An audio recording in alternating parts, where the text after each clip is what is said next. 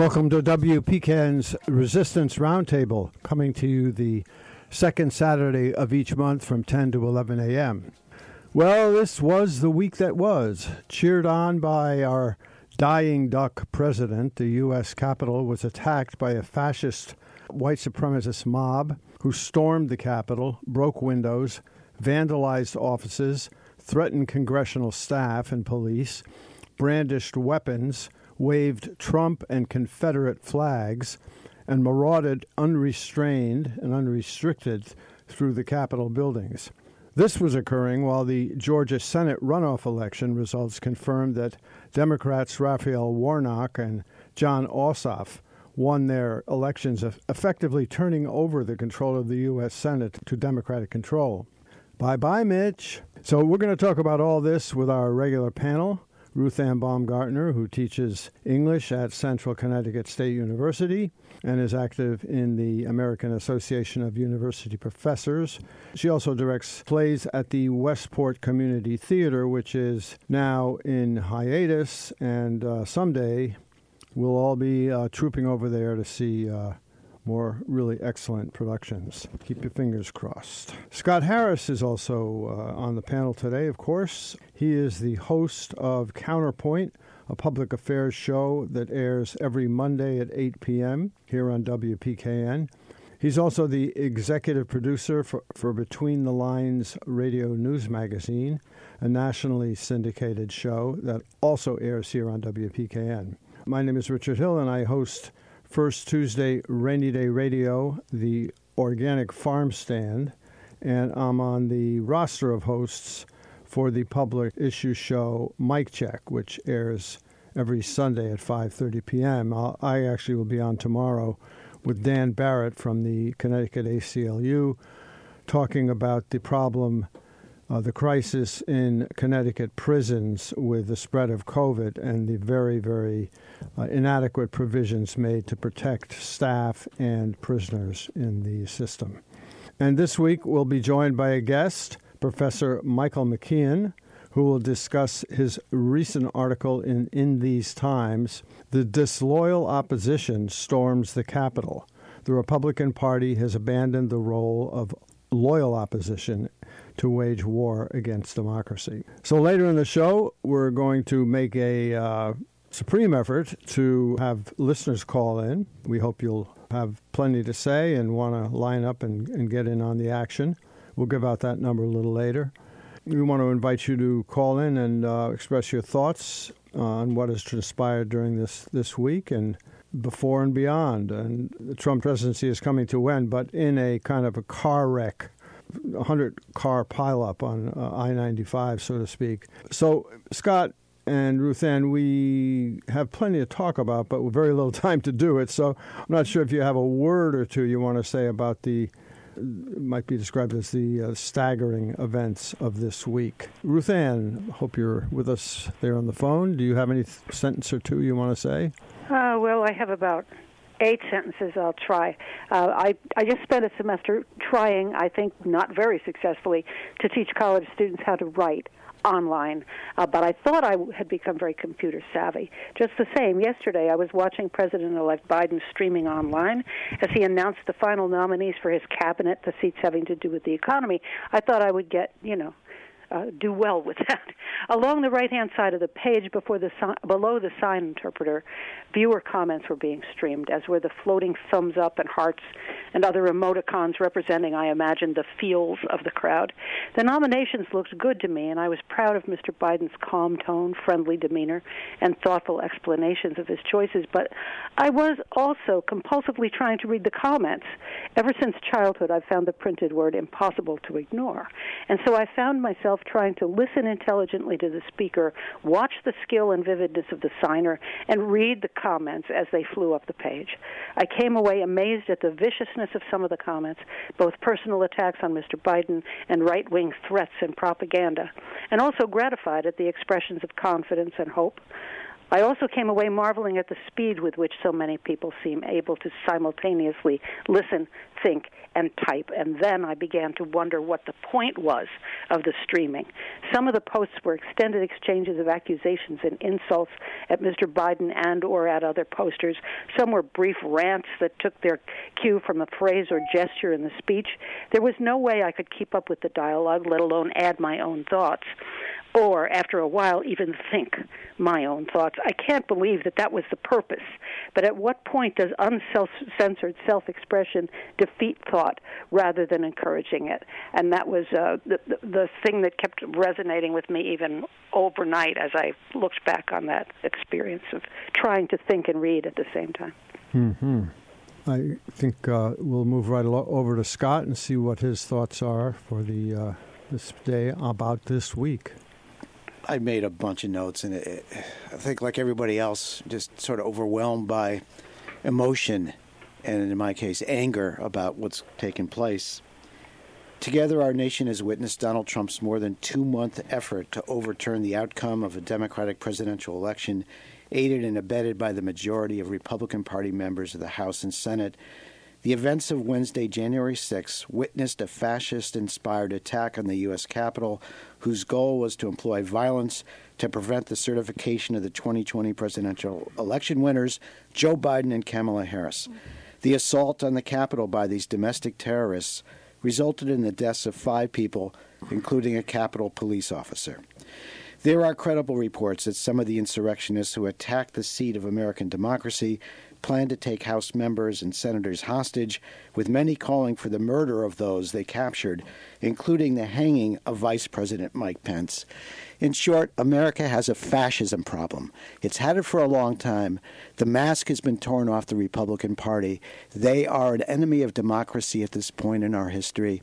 And I'm not sure how we as a nation are going to handle this crisis. But it is indeed a crisis, and it's a crisis of fascism by one of our 2 major parties in this country. It's a frightening prospect of what we are up against. And that's where I'll leave it. Well said. This isn't the first time that fascism has reared its head in the United States. In the 1930s and 40s, Father Coughlin was a radio personality who had inspired, I don't know how many, tens of thousands, approaching 100,000 people to turn up at Madison Square Garden for really a completely open and shut fascist rally. There is a fascist movement, a strain that goes back decades, probably to the end of the 19th century. And so it's there. This is the first time in my lifetime when I have seen this kind of thing manifest into actual violence, an actual assault on the seat of government. What looked like an authentic attempt to actually not just demonstrate and have havoc and mischief-making happening there, but to actually destroy, to damage, to harm people, to possibly kidnap and kill people. And our last show, I jokingly referred to Trump and his orc army. Well, when I saw the images, the vision of those people streaming up the Capitol steps and then smashing through that pathetic little police line and the barriers into the building, I, for all the world, thought I was watching Lord of the Rings and the orcs storming into some sort of elfin hall where they were going to kick the living crap out of every creature they could find. It was a very, very stark and frightening image. The orcs have arrived. Well, right now we're joined by our guest this morning. Michael McKeon is Board of Governors Distinguished Professor of Literature at the Department of English at Rutgers University, New Brunswick. And we're going to be talking about Professor McKeon's recent article, "The Disloyal Opposition Storms the Capitol. The Republican Party has abandoned the role of loyal opposition to wage war against democracy."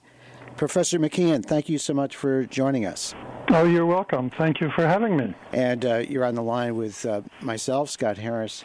Richard Hill and Ruthanne Baumgartner, co-hosts of this program, to start things off on this really moment of crisis in our country's history, Professor McKeon, just to start our conversation on the points made in your article, "The Disloyal Opposition Storms the Capitol." I would like you to just comment on the reality that I think many of us have arrived at, that one of our two major political parties in the United States has declared war on democracy at this point. We have a majority of House members and a substantial number of U.S. senators who are basically dismissing the idea that democracy and elections are legitimate anymore, that they are the only ones who are deemed qualified to retain power in this country. It's a frightening prospect. No, I think that's right, and that's very much what my article is about. I was moved to write the article over a month ago, partly out of the sense that although what you say is evidently true, and certainly was then, there wasn't an ability or a language among commentators to really acknowledge what it means even to say that the Republican Party is anti-democratic. That became kind of such a common acknowledgement in talking about their rejection of the various election results, that it came to seem almost formulaic and a way of sort of stating the obvious, but without coming to terms with the implications of the obvious. So the reason I wrote the article is because I thought that a certain amount of historical knowledge might help to place what the party is actually doing in perspective by, in effect, by explaining how it came to be that the whole notion of a political party as a loyal opposition came to be, and came to be out of the results of civil war, that is to say, military opposition, which over the course of the 17th century in England ensured that nobody wanted to reignite the flames of civil war, and therefore the conclusion that some sort of political rather than military way of expressing opposition had to be worked out. So, Professor McKeon, just to follow up on that point, now that we are living in a reality where one of our two major political parties has rejected democracy, how do we respond? There are some commentators who say we should reach across the aisle and sing Kumbaya and hold hands and hope for the best and reunite the country. There are people right now who say that Donald Trump should not be impeached a second time because that will only inflame his supporters. What is your position on how the majority of the country should respond to this crisis of one of our major parties being an enemy of democracy? Well, my belief, as I said in the piece and as I've been feeling for a year now, my belief is that the one thing that the Biden administration should not do is try to reach across the aisle, given the fact that President Obama's attempt to do that, as far as I can see, only inflamed the opposition and only encouraged the Republican Party to double down on what has shown itself to be its treasonous opposition to whoever's in power that they don't back. The point that I make in my piece is, among other things, that we talk a great deal about Trump's base, his popular base, the 700 million people who voted, 70 million people who voted for him. But I think we have to recognize that the Republican Party is his true base, and that the connection between these two bases is intimate, as demonstrated finally by what happened on Wednesday. Because what happened on Wednesday was, in one sense, the undoing of the history that I was just describing. The painful development of the idea of party politics as a replacement for military opposition seemed on Wednesday all at once to fall apart. And And military opposition in the form of the attempt to storm the Capitol seemed to have taken over and really have put on the back burner our recognition of what the Republican Party itself has been trying to do. But as I thought about it, I came to realize that in a way it really only made the connection between military force and political force very clear, because the way in which those events have been reported naturally has taken the form of showing that the lists of Republicans who have opposed democratic rule correspond very closely to the lists of Republicans who also approve of this insurrection. So the connection, and of course the failure of party politics in the case of the Republicans, the connection between the two is reinforced rather than obscured by what happened on Wednesday. I just read a poll, and maybe some of our listeners saw some amazing polling that said nearly half of Republican Party, self-declared Republican Party members out there who are polled say they approve of the insurrection and the violence at the Capitol. Yes. That is, I don't know how to even react to that. But Richard and Ruthanne, you have a question or comment for Professor McKeon? Sure. Well, I was delighted to see the term loyal opposition and disloyal opposition, because many years ago, when I was on the faculty senate of my university, there was a man who always voted against it when it looked like a unanimous vote. He would always cast a negative vote. Yes. And he said, and he would say, as he cast it, loyal opposition. And I said, what the hell are you talking about, Bill? I was young. And he said, you have to always acknowledge that there's room for disagreement. And as soon as you start to look like a lockstep group, you cease to have any credibility. Yes. And I thought, well, that was the first time I ever heard the term, and I was delighted to see it again. There has to be room for dissent, but it can't be wordless dissent. And this is what did any of the people who stormed the battlefield Wednesday have to say? They had nothing to say beyond Trump. I guess that was the only word I saw, and therefore there's nothing to argue against, and there's nothing to open any kind of dialogue. I think it's terrifying today. McConnell is pushing forward, pushing later and later into the possibility any kind of dealing with Trump and what Trump has done. Yes. Just let it go into the past. We do that too much. If the Republicans are more than people who refuse a president's first dinner invitation, which they did to Obama, they have to stand for something, and they really don't. They've just negative. They are not an opposition. They're a wall, as far as I can see, and that's not constructive. I really enjoyed your article. Well, thank you.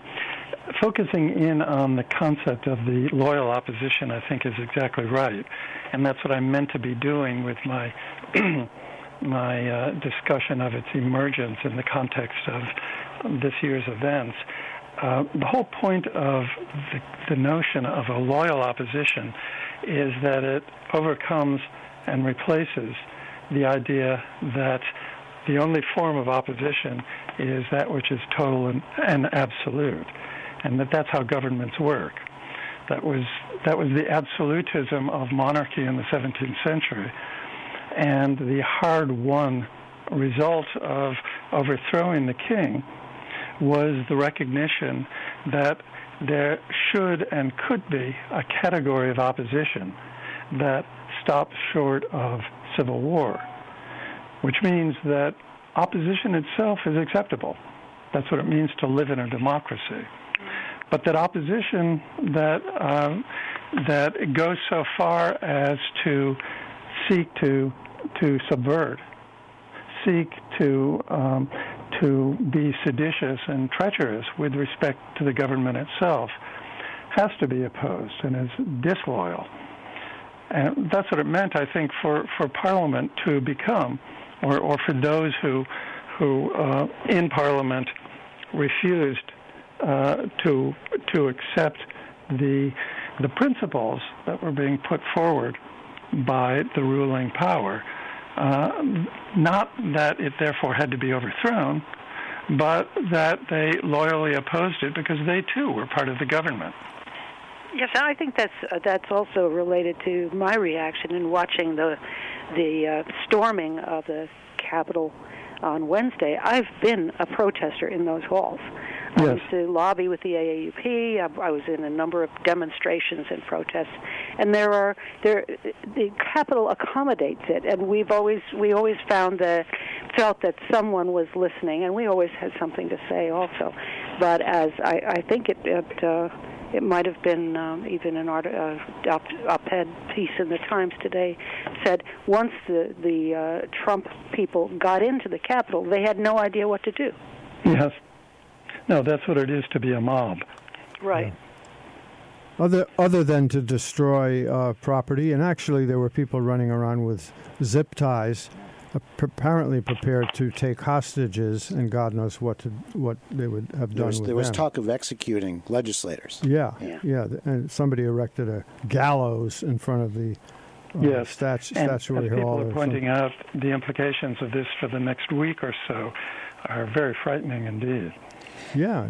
I would just add that, and you may have heard this, our listeners and our panel and guest, that the same groups that organized and came together for this insurrection on Wednesday are planning other gatherings in Washington and at state capitals. Right. And I've heard the dates, the January 19th, 17th, and the 20th, the day of the inauguration. So this is not in our rearview mirror. This is real and present danger.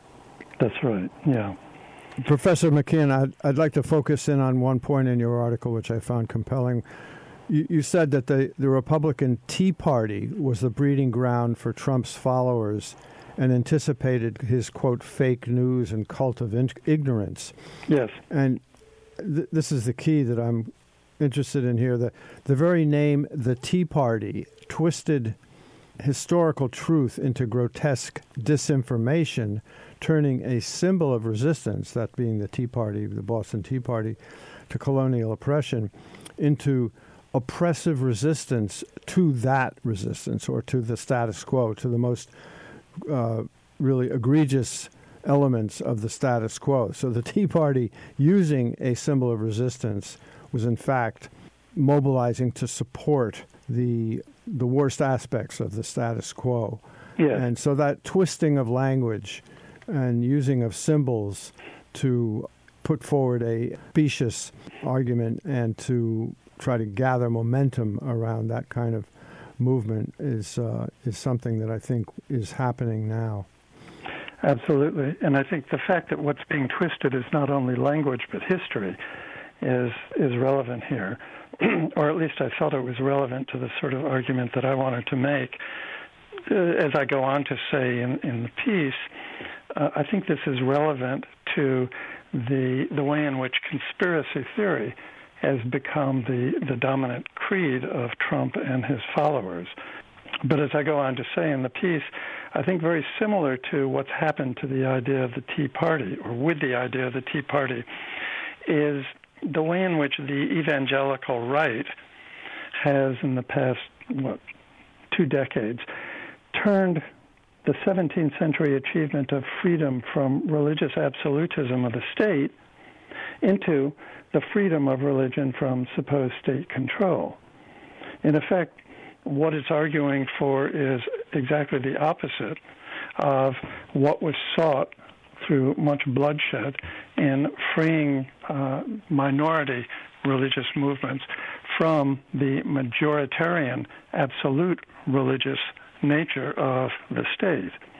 Now, in fact, what the evangelical right is trying to suggest is that the problem has always been that the movements that seek to mix religion with politics are in fact not the enemy, but the friends, the people that we should look to in order to help us at the present moment.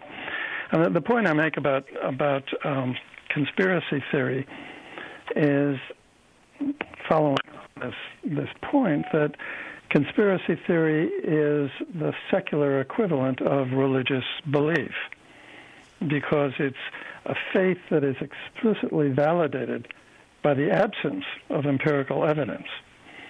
And that's what we see in these protesters most recently, but also in all those, the QAnon and other people who self-righteously base their sense of truth on the very absence of any evidence for it. There's a kind of a religious cultism that consists in the notion that there's an invisible revelation that they alone have access to, which trumps everything that is clearly revealed by empirical reason. Just to reintroduce our guests here at Resistance Roundtable, we're speaking with Michael McKeon, professor of literature at Rutgers. We're talking about his article, "The Disloyal Opposition Storms the Capitol. The Republican Party has abandoned the role of loyal opposition to wage war against democracy." Professor McKeon, I have a brief question about the media. I think we all heard yesterday that Donald Trump's Twitter and Facebook accounts have been suspended, and there were important reasons why that took place. Maybe late in the game, but they did take place. But the call to violence was one of them.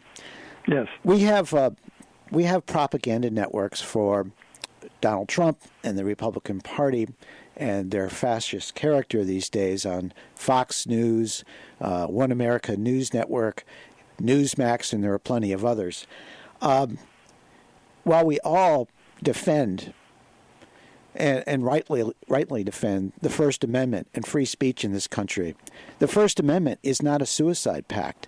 And I'm wondering, I think we as a nation are going to confront some hard realities about the disinformation and the call to violence that's coming out of these networks, and how that's going to smash horribly into our reflexive defense of free speech.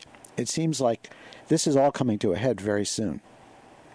No, I agree, and it's been latent in what's been going on, certainly for the past year and more, because finally it's, as you point out, it's latent in the origins of the United States, as can be seen in the First Amendment.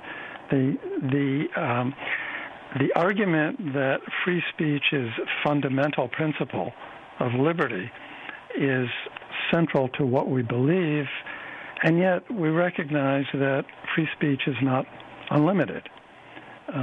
So that attempts have been made in the past few years to pursue the notion of hate speech as something that needs to be, we need to be protected against, while at the same time ensuring that free speech prevail.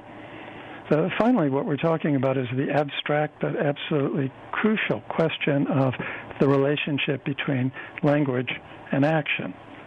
To what degree do we allow all rhetoric to flourish, even when we have the sense that it can result in actions that are so far from being rhetorical, physically murderous? It's the same sort of problem that comes up in attempts to enforce a policy of state censorship on speech or publications, not so much or not only because of their political danger, but because of their sexual offensiveness to large parts of the community. What's the limit on censorship? What's the criterion by which we understand that certain kinds of speech or publication are simply unacceptable? This is a fundamental problem, and it's not one that's going to be solved in this crisis, but it's one that gives us an example of the kind of rhetoric that increasingly we must all agree has to be prohibited if we're to survive as a democracy. And certainly in this instance, where we have that very inflammatory, hateful speech emanating from the top level of government with all the power of that platform, this raises a whole other question of, when restraints need to be put in to that kind of expression. Yes. Yeah, and as we found in any number of debates that were taking place among academic faculties, especially 10 or 20 years ago, about how to handle hate speech on campus, and if we could permit hate speech on campus.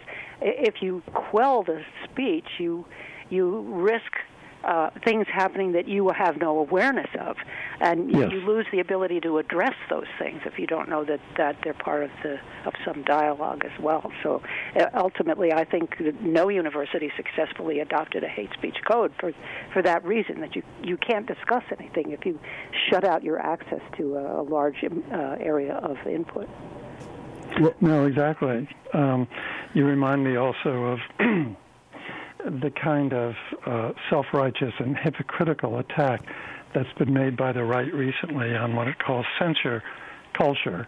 That is to say, the willingness, the desire at some universities to, cancel culture, to cancel speeches that are being given by people who are known from their views to be likely to try to inflame the audience or to at least engage in hate speech that is repugnant to most people.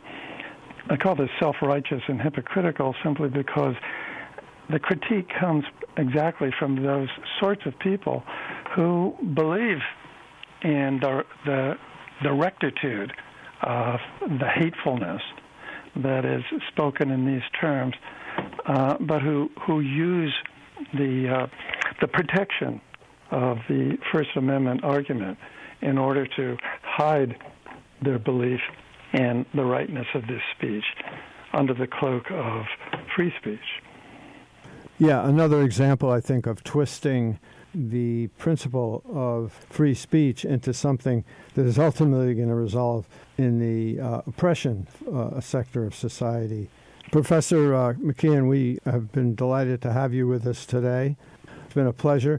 Do you want to share with us any other sources for your writing, which we encountered in this instance on In These Times magazine online? Are there any other sites where we might read your material?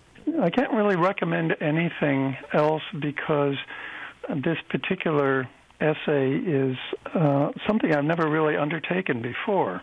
My writing, there's a lot of my writing, but it's academic and scholarly. It's not to say it's not relevant to these issues, but it is embedded in the history, the 17th and 18th century history of England, that I, in this piece, delve into briefly in order to approach more directly our contemporary politics.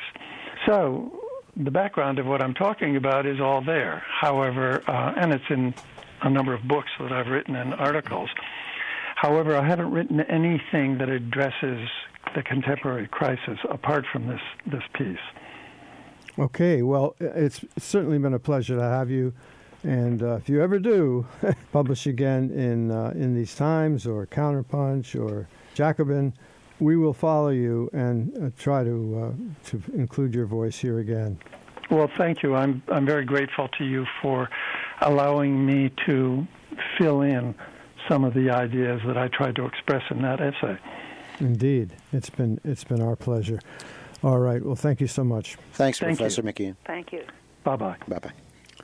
Well, it's a good deal after 10:30, but we are going to now open the phones to listeners who might want to express their opinions about anything that's happened in the past week or the past 6 months or since November 3rd. The last 24 hours. Yeah. And the number to call to join in the conversation is 203-336-9756. And so please feel free to make use of our open forum here on the Resistance Roundtable. Scott Harris, Ruthanne Baumgartner, myself, Richard Hill, be happy to engage in a conversation with you. We do have some callers. Okay, you have a call? Fine. Hi, WPKN, you're on the air. Hi, good morning. I'd just like to add some comment to your show. Sure, go ahead. Excuse me. Yeah, it was great, and I think the speaker made some really great points about what's happened currently. But, from the outside, I'd like to look forward to what the Senate and the Congress and the government can do going forward. I'm sure that everybody that's listening, including you guys and the guest, myself, I reacted with disbelief, anger, sadness, and now I think some vengeance about the events that played out at the Capitol. And I probably, like everybody else, we're still processing the images and the acts and the complete and feral attempt to stop the government.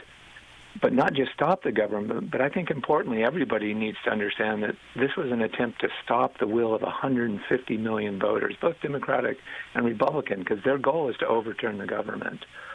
So in short, I would just say, I think we need to look forward. And my real hope is that the Democrats take a page from McConnell's playbook and play hardball. They should impeach the president, and they should do it right away. Biden's work and his confirmation hearings, all that stuff can wait another week. The world won't end. I say dump the president in no uncertain terms, and only then can we start to recalibrate and look forward. It's like we have to get rid of this boil. We have to, as a country, really come to grips with it and move on. This is going to upset people on the right, especially the crazies that we saw this week. But it has to be done in no uncertain terms because the Democrats and 80 million of us who voted for Joe Biden need to make it clear that this won't stand. That's my 5 cents on it. You guys are doing a great job, and thanks. Well said. Thank you so much. Yeah, thank you. I think that the accountability, that issue that you're raising, and the idea of getting rid of Trump quickly, also has to carry over into the notion of what happens after he's gone and what kind of accountability he has to be subject to so that this kind of behavior, really seditious behavior, and call to terrorism, which I believe is what happened on Wednesday, is not just sort of brushed over and said, oh, well, okay, he's gone now. We can look forward, no looking back. And so I think that the accountability thing is very, very important, whether it's a commission, whether Trump is brought up literally on federal charges for this behavior, but is called before some kind of tribunal to answer for his, there's no doubt about it, crimes now is going to be a critical point that we have to deal with.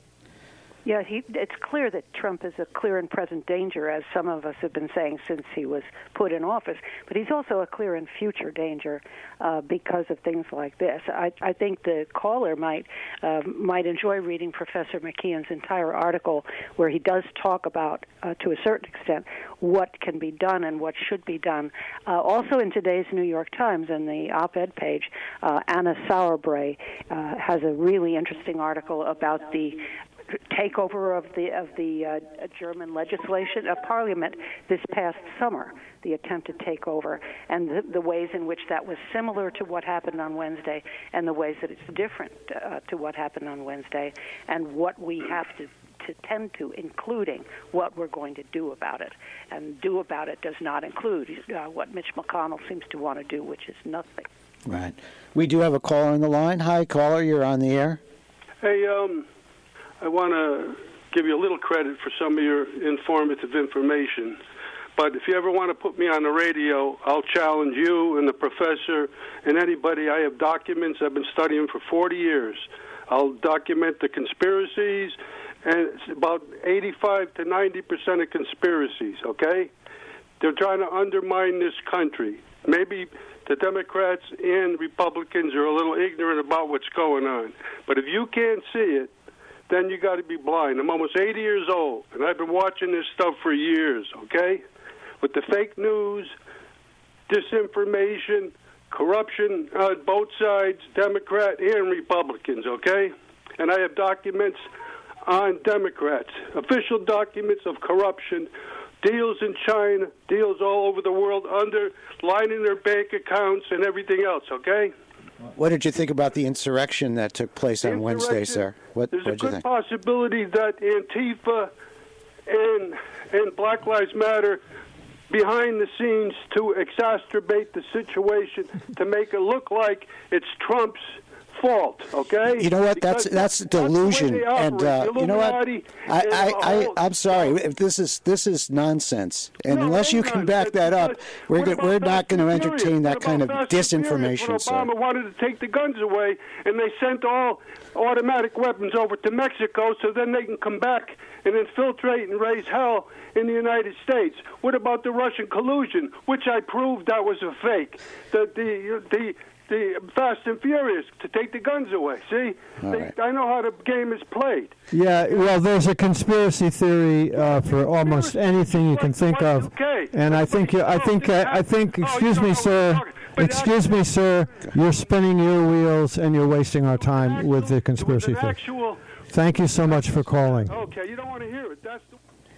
You know, this is I'm glad this individual called. You know, he may be a nice guy, has a family, has a dog, makes great omelets on Sunday morning. I don't know who this guy is, but he's repeating verbatim the nonsense, the garbage, the lies, the propaganda that's coming out of Fox News, it's coming out of OAN and Newsmax and the dark web, and this is the poison that's attacking our country at the moment. So I'm glad he called because it's instructive. It may be your neighbor. It may be the person you're standing in line with at the supermarket. They are gullible and dangerously so in a moment in our history where this belief system in lies is not just something that's irritating, but has broken out into violence that threatens our democracy. This is a real crisis, and I wish we had more time today, and I know we will in the future, to talk about how we handle this. Conspiracy thinking is addictive. And, you know, I'll tell you something. I've been tempted to go down that rabbit hole on a number of occasions. And, you know, with 9/11, with the Kennedy assassination, where I still believe we don't know the true story there. I mean, it is really difficult to resist the notion of some sort of dark forces twisting and turning and fabricating and confabulating and leading us into complete confusion about the events that are happening. And so I sympathize with people who believe in conspiracy theories, but I'll tell you something, it's a drug, and you got to get off it. We do have another call on the line. Hi, you're on the air. Yes, hi. I've been listening to the two callers that came through, and also the professor. One thing, the last caller sort of exemplifies is some of the things that I'm concerned about. Is that what we're seeing happening right now is symptomatic of what happened in major upheavals in society. You know, when there's major technological and economic changes going on, it's changing people's livelihoods in a dramatic way, and people I think are really seriously underneath it all are afraid. On both sides there's the side that is more anxious to react, and the only ways that they think make a difference, which is the kind of the military kind of conquest type of mentality that's been in our collective human history for thousands of years. And then there's the others that are, as a professor had said, basically. And then there's people today that try to have the more cooperative, governmental, solution to dealing with, divergent opinions about what needs to be done. So I think what the problem is that people need to really think about the longer range, what's going on. There's not enough thought about history. I mean, we have so much technology now that our ancestors never had to avert the worst aspects of scarcity, like hunger and homelessness. And then there's the other people that are afraid of that they worked so hard for their wealth, and they they're going to lose it all. I talk to Trump supporters, like my brother, who gets very angry, thinking that we're going to, that socialism is going to take over and take everything away. But no, that's not what's going to happen. We've got to all find a middle ground, and people have to think: do we really want another civil war? Why do people? This is the kind of things that are happening now are things that happened. The fascists versus the communists back in 1940s, and before that it was a civil war. These are unresolved things. The Confederate flag is popping up now. Everybody goes, what the heck is that? There's generations that probably still carry some kind of anger over major losses to their family wealth or whatever. So people need to really, I don't know, I don't know what can be done other than there needs to be more talk about, what do we really want for everyone, because this is the first time in human history where we have the potential to talk to each other across long distances and solve problems. We got so much technology and, instant communications to help solve all of our problems. People just got to stop being afraid and just taking up arms and, all this heated rhetoric. It's just, we have to stop making fun of each other. I don't know. Something's unhealthy, and we need to work on healthy ways of solving our problems. That's all I can think of needs to happen. Let's have our panel respond to your important points, very constructive and positive points. But let's have some of our panel here react. Okay. Right. Well, I particularly love your comment because it touches on something that I think is deeply serious, and I think was motivating the previous caller as well. When we don't understand the world in terms that make sense within our limited human or parochial concepts of things, we glom onto anything that will make sense of it. When we study old tribes, ancient beliefs, ancient religions, there's a tendency to say, oh, they were so primitive. Look at the silly things they believed in, throwing virgins into volcanoes. How could you think that would make any sense? Well, evidently it made sense to somebody, and it worked in terms of the way that they managed the universe. I'm just looking up Hebrews 11:1. Faith is the substance of things hoped for, the evidence of things not seen, and it sounds just like the way that we have to understand the conspiracy theories that say if there's no evidence, you can be even more sure that it's the truth. It's always an attempt to find an explanation.